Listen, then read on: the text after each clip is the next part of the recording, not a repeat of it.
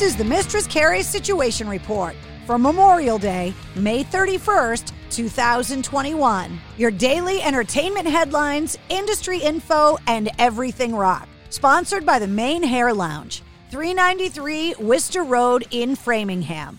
If you want rockin' hair, log on to mainhairlounge.com. Last week, Megadeth fired their longtime bassist, David Ellefson, and rumors have been circulating that Jason Newsted, the former bass player of Metallica, could be joining the band. Since Jason Newsted doesn't have social media accounts, his wife Nicole revealed the news that he won't be taking over for the vacant bass playing slot in Megadeth. In an Instagram post, she wrote, "Hi guys, 2 things. Jason is not joining Megadeth. Peace to them. Listen to metal." She continued, "Jason does not have social media accounts. This includes, but is not limited to TikTok, Instagram, Facebook, Twitter, YouTube, OnlyFans, and Tinder.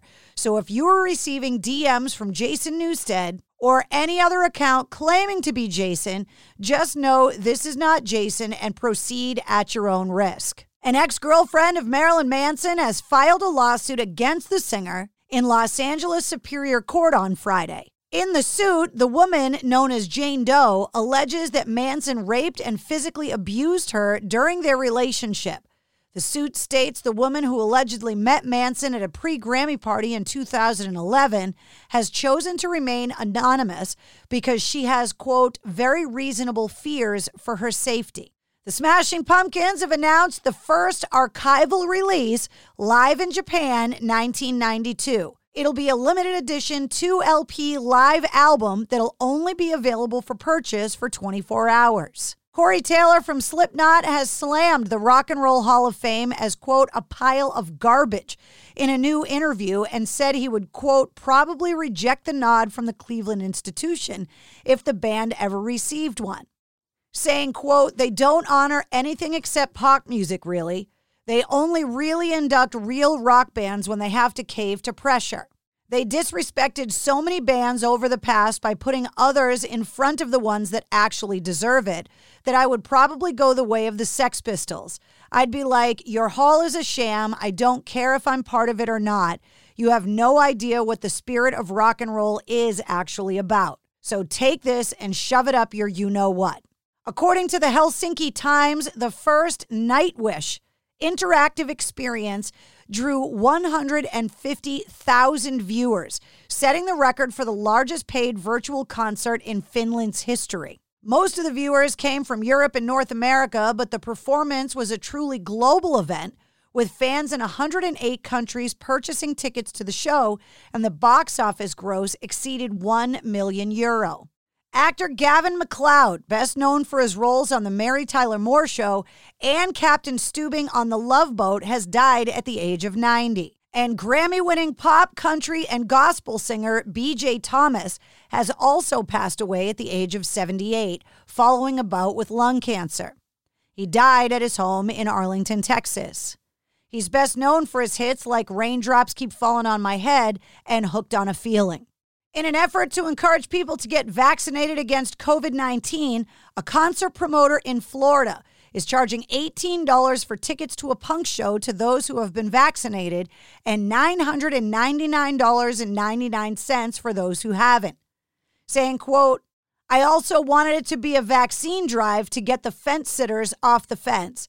I wanted to get the kids that want to go to the shows to get out and get their shots. The Foo Fighters are the latest band to design Brompton bikes for Live Nation's coronavirus charity, Crew Nation.